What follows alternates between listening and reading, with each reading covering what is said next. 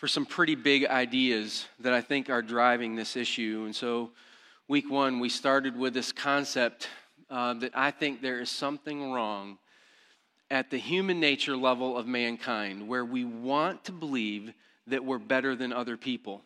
We want to think and see it that way. In fact, if you look at history, you will find big instances where this reared its head and large groups of millions of people have been exterminated because somebody thought they were better than somebody else. But this kind of thinking shows up in small ways too. It shows up in the ways we talk and treat each other. And it kind of infects the way we interact. This better than I think I am kind of thinking. And it's not surprising that we see it showing up early in the text.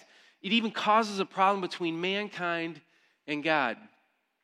It's why it's not surprising that there are some bold statements made by Jesus that go directly against this. We looked at those last week.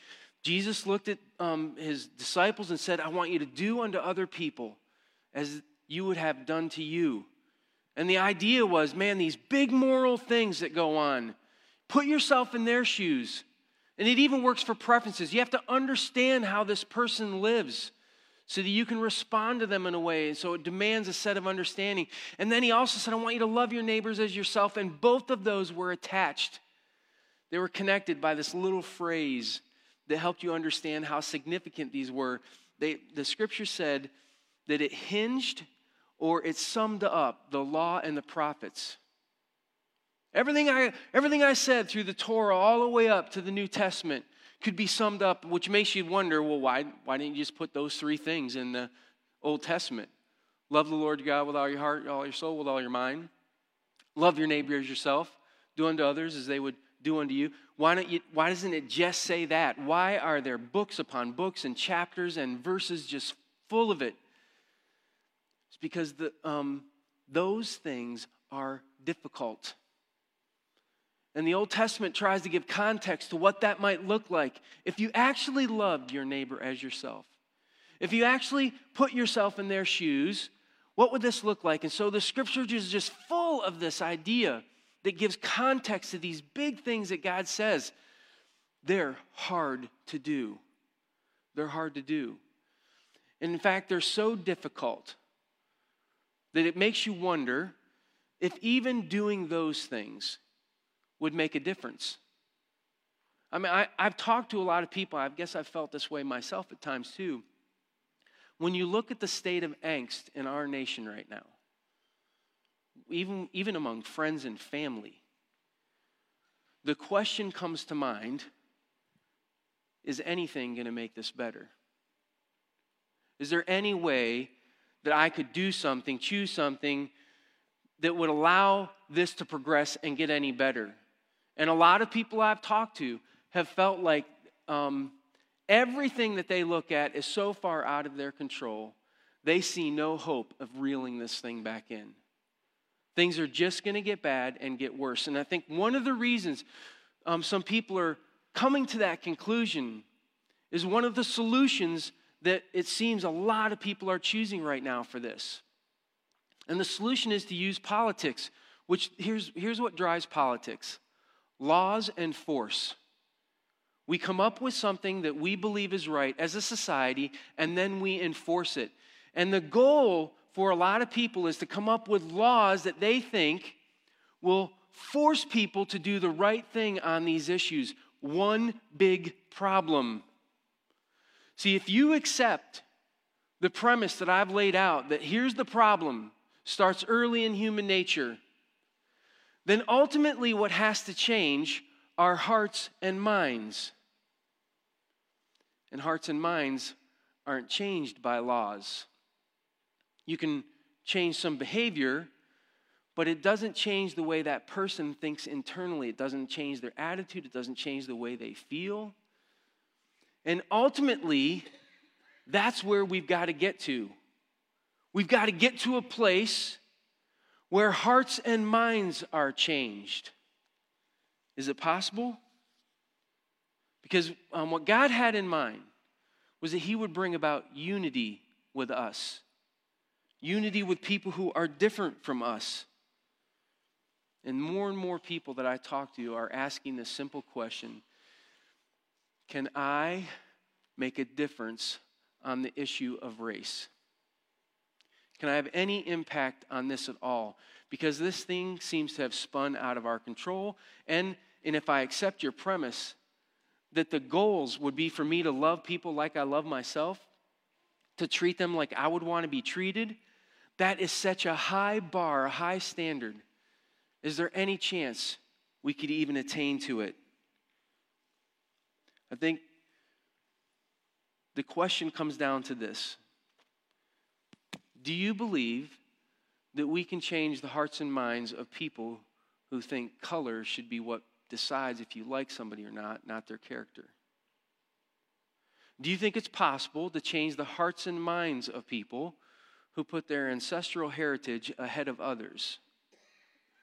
Do you think it's possible to change the hearts and minds of people who are convinced right now that there are only two groups, oppressors and oppressed, and they've got to find a way to become the oppressors instead of being oppressed? Is there any way to change those hearts and minds? Because if there's not, then we're in a lot of trouble. Now, here's what I believe. Oddly enough, we talked about this in a series just a little while ago. We were talking about depression and all the things that come into people's lives, and we made the point that sometimes you can only control what you should control, and the stuff that you can't control, you need to stop worrying about. The forces that are driving this issue in our culture right now are stirring up worry, they're stirring up fear, they're stirring up resentment among people, and most of those things are outside of your control. But what if there was something that you could control to make a difference? What if there was something that you could do that would have an impact on this issue? And it wouldn't just work if one person did it, although it starts there. It would start if a group of people decided they would line themselves up with what God taught. And they would start in their own hearts and minds, they would start to live out these really difficult ideas, like loving my neighbor as myself, doing unto others as I would have it done unto me. What if you could do that? And what if it would make a difference? I'm convinced there's a way to help that process move forward. And I want to take you to a place in the scriptures where I think somebody did it with their own life. I want to take you to a psalm that King David wrote. And King David, he is a complicated guy. The scriptures say that he was a man after God's own heart. A man after God's own heart that the scriptures also recorded was involved in adultery. And to cover up his adultery, decided to kill somebody to keep it in place, right, to try and hide it. He was so bad at managing his family, great at managing an army, take the guy to war all day long, terrible at managing his family, and it cost most of his sons their lives. So the good, the bad, and the ugly are recorded with David. And I think early on as he wrote, he lamented and would beg for God to come to his aid and to put his enemies down. But later in his life, he started to write differently. He saw some things in a different light. And I think it's that idea that I want to introduce you today. And it comes up in Psalm 139. And here's what he says. This is verse 1 of Psalm 139. You have searched me, Lord, and you know me. He goes on, by the way, in the next few verses here, and he starts talking about how God has searched him. He goes, he knows when I sit down. He knows when I get up. I mean, he's got all these little details down about you. The scriptures say that he knows the number of hairs on your head. And some of you have made it really easy on God for that, but others less, right?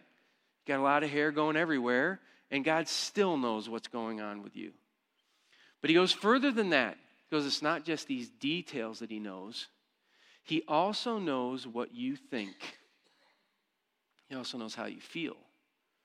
He's in touch with all of that stuff. And can you get away from it? Verse 7, he says, where can I go from your spirit? Where can I flee from your presence? And then he starts listing. He starts listing places that he could go. And he concludes, it doesn't matter where I'm at. It doesn't matter if I'm on the heights of my life, the lows of my life. It doesn't matter where I've gone to hide. It doesn't matter. He still knows all of my thoughts. He knows how I feel. He understands all of this. By the way, David is writing this about himself, but this is very true about you. God knows when you get bored. He knows when you feel insecure. He knows when you're feeling overconfident and shouldn't be. He knows when you've had the best moment of your life, and he's celebrating with you. This idea that he's showing here in the text is not some sort of threat. God knows everything about you. Do the right thing. It's not it. God knows everything about you, the good, the bad, and the ugly, and loves you. And David felt overwhelmingly loved by God who knew him. Look at how he expresses this in verse 17. He says, "How precious to me are your thoughts, God." Why? Because you know me so well that when you talk to me, I know I can trust you. You're like the one voice that speaks into my life that I can put value in. And so his words, God's words to David, started to guard his heart, started to guide him. They became of value to him. Why? Because God knew me so well. He knows what's going on at the core of who I am when nobody else does or can see it. God does. And at the end of this psalm, it seems to take a twist. Because starting in verse 19, he starts talking about wicked people and how he doesn't like them and he's not with them, he's with God instead. And it's not a twist because this is what happens. In verse 21, he says this. I think it's brilliant. "Do I not hate those who hate you, Lord?" It's a statement that's said as a question. Like, I'm pretty sure I'm with you. I'm pretty sure I'm with you on this stuff, but you know me really well. Am I? In fact, he goes on and he says this in verse 23 and 24. "Search me, God, know my heart, test me and know my anxious thoughts. See if there is any offensive way in me and lead me in the way everlasting." Lead me in the way everlasting. Like, I think I'm with you.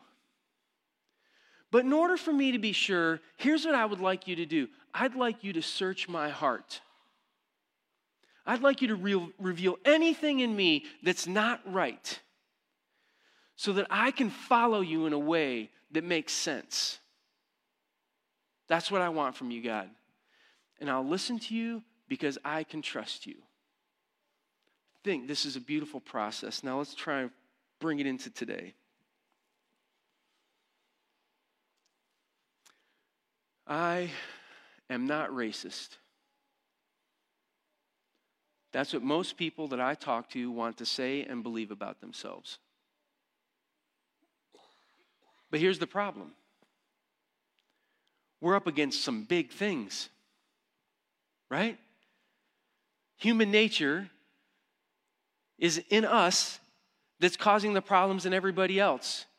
And this desire to feel like we're better than others, better than we actually are, could be a problem that we have. And because that's part of our human nature, and we want to be on that place that says, I'm not racist, I'm wondering what would happen if we took a cue from David and we said it this way instead. I'm not racist. Am I? Am I? And what we do instead is we invite God to do a search in us. We invite God to inspect our attitudes, our responses, our motives, our thoughts that are hidden away from everybody else, and we give God a shot at that. I'm not racist, am I? Opens up the idea that God would be the one who could give us cues, give us insight, actually start to change our heart and our mind. And herein lies the deal. It needs to be done. And the reason it's not happening, I already mentioned one of them. I think in the church, it's happening in the church. The church has chosen at times to change this subject through politics, and they have attached their cart to philosophies that are not a part of the Scriptures, believing that if we just force this along through laws, that everything's going to be okay. It's not. But you want to know what the other side of the problem is? That sometimes in the church we have just concluded there isn't a problem. We're going to put our blinders on and we're going to move forward like everything is okay. But it's not okay because human nature is in play. And our human nature likes to believe that we're better than we are. So there could be stuff hidden away from you that you haven't fully grasped or fully understood that's still operating in your life. And it shows up with people who are different than you, sometimes different in color, sometimes different in other ways. See, I think God's values on this are as clear as a bell. And I think the solutions that he gives for this are as clear as a bell. They're just hard. And when they're this hard, it's risky, in my opinion, to conclude that I've got all of this hard stuff down and I'm past it and it's no big deal for me. I'm set. You want to know the truth? That there are pockets of racism still in the church where people believe that they're better than other people just solely on race alone. There are pockets in the church where people believe that they're morally better than other people. And so it causes them to look down at other people. And we take it out on each other, sometimes along ethnicity lines. We have pockets of people who have concluded that it's morally wrong. This is happening in the church. It's morally wrong for a couple to get married if they're from different races. Look, that's happening in the church because we've put blinders on and we've said, I'm not racist, instead of, I'm not racist, am I? And our only shot at this is to give God an opportunity to find his way into our heart to make a difference. Band, if you would come up, I would love you to play this song in just a minute.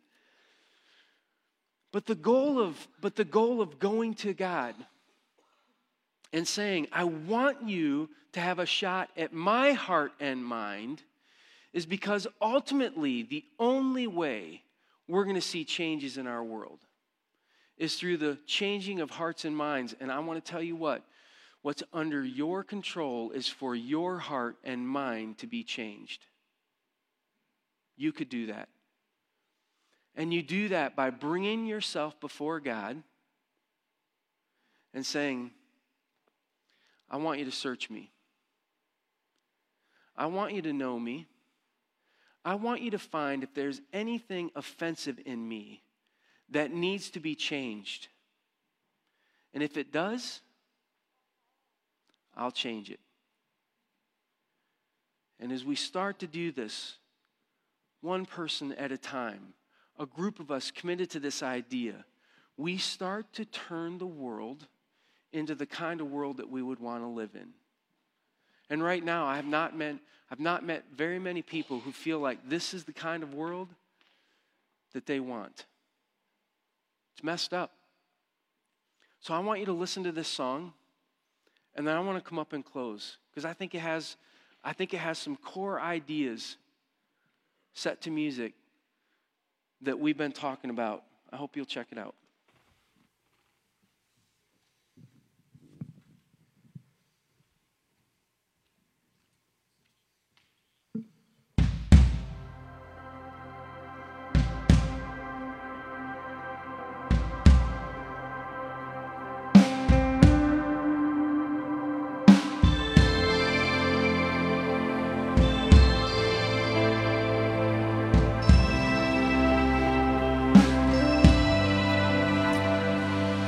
Picking up the pieces, I'm trying out adhesives, I'm trying to fix a place that feels broken. All my words are failing me, my voices don't unveil me, I'm trying to say the hope that's unspoken. Is this the world you want? Is this the world you want? Every day you're alive. Is this the world you want? Is this the world you want? You're making it. The world feels so malicious with all our hits and misses. Feels like we're in the business. It's when I stop to listen, all the moments I've been missing. I finally hear a voice I can trust.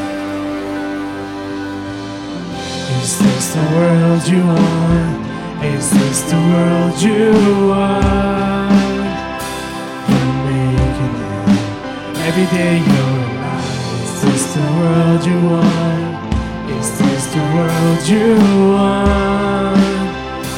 You're making it. Every day you're alive.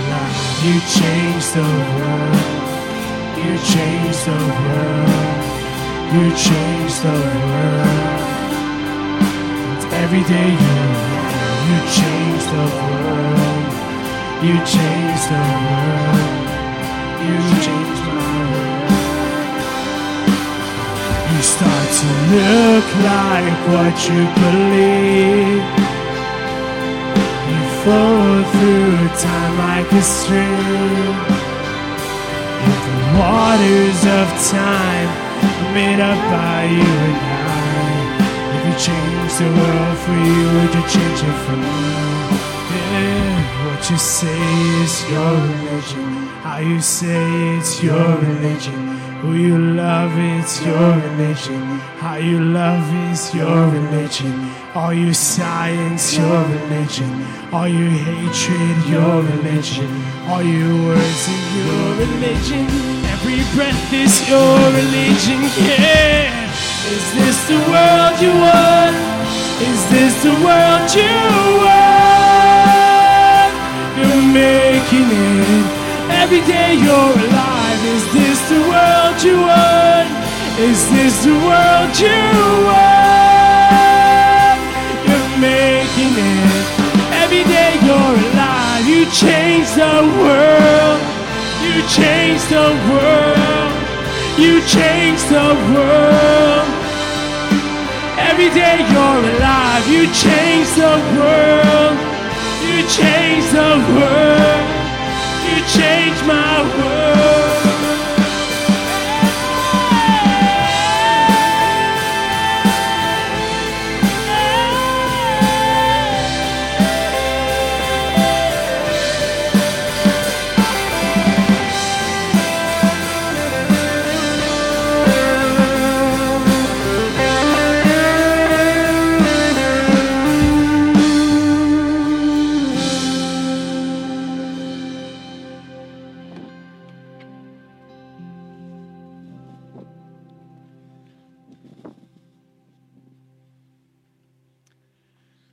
I believe that's the truth.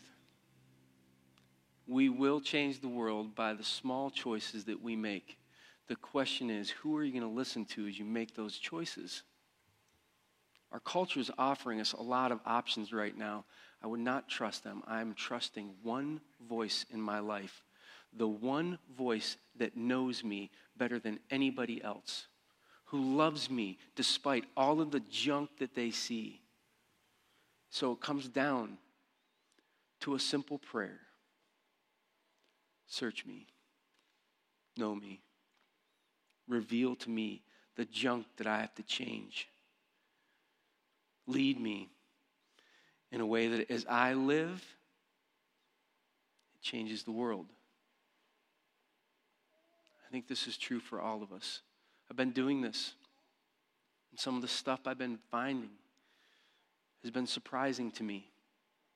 Attitudes, thoughts. Where did that come from? Why do I think that? What's in that I need to deal with?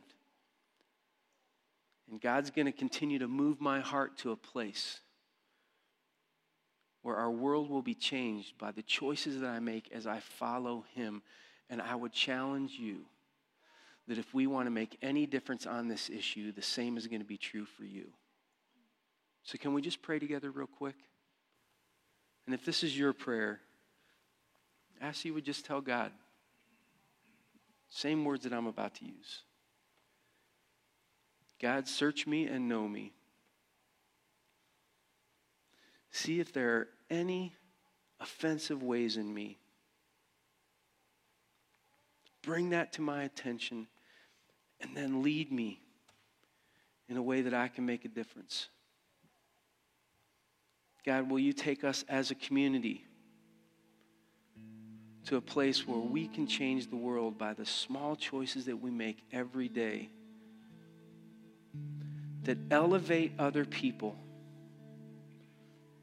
and refuse to see that we're better, think that we're better than others. God, it'll be a daily challenge. But it's possible if we listen to the one voice that's trustworthy and we follow.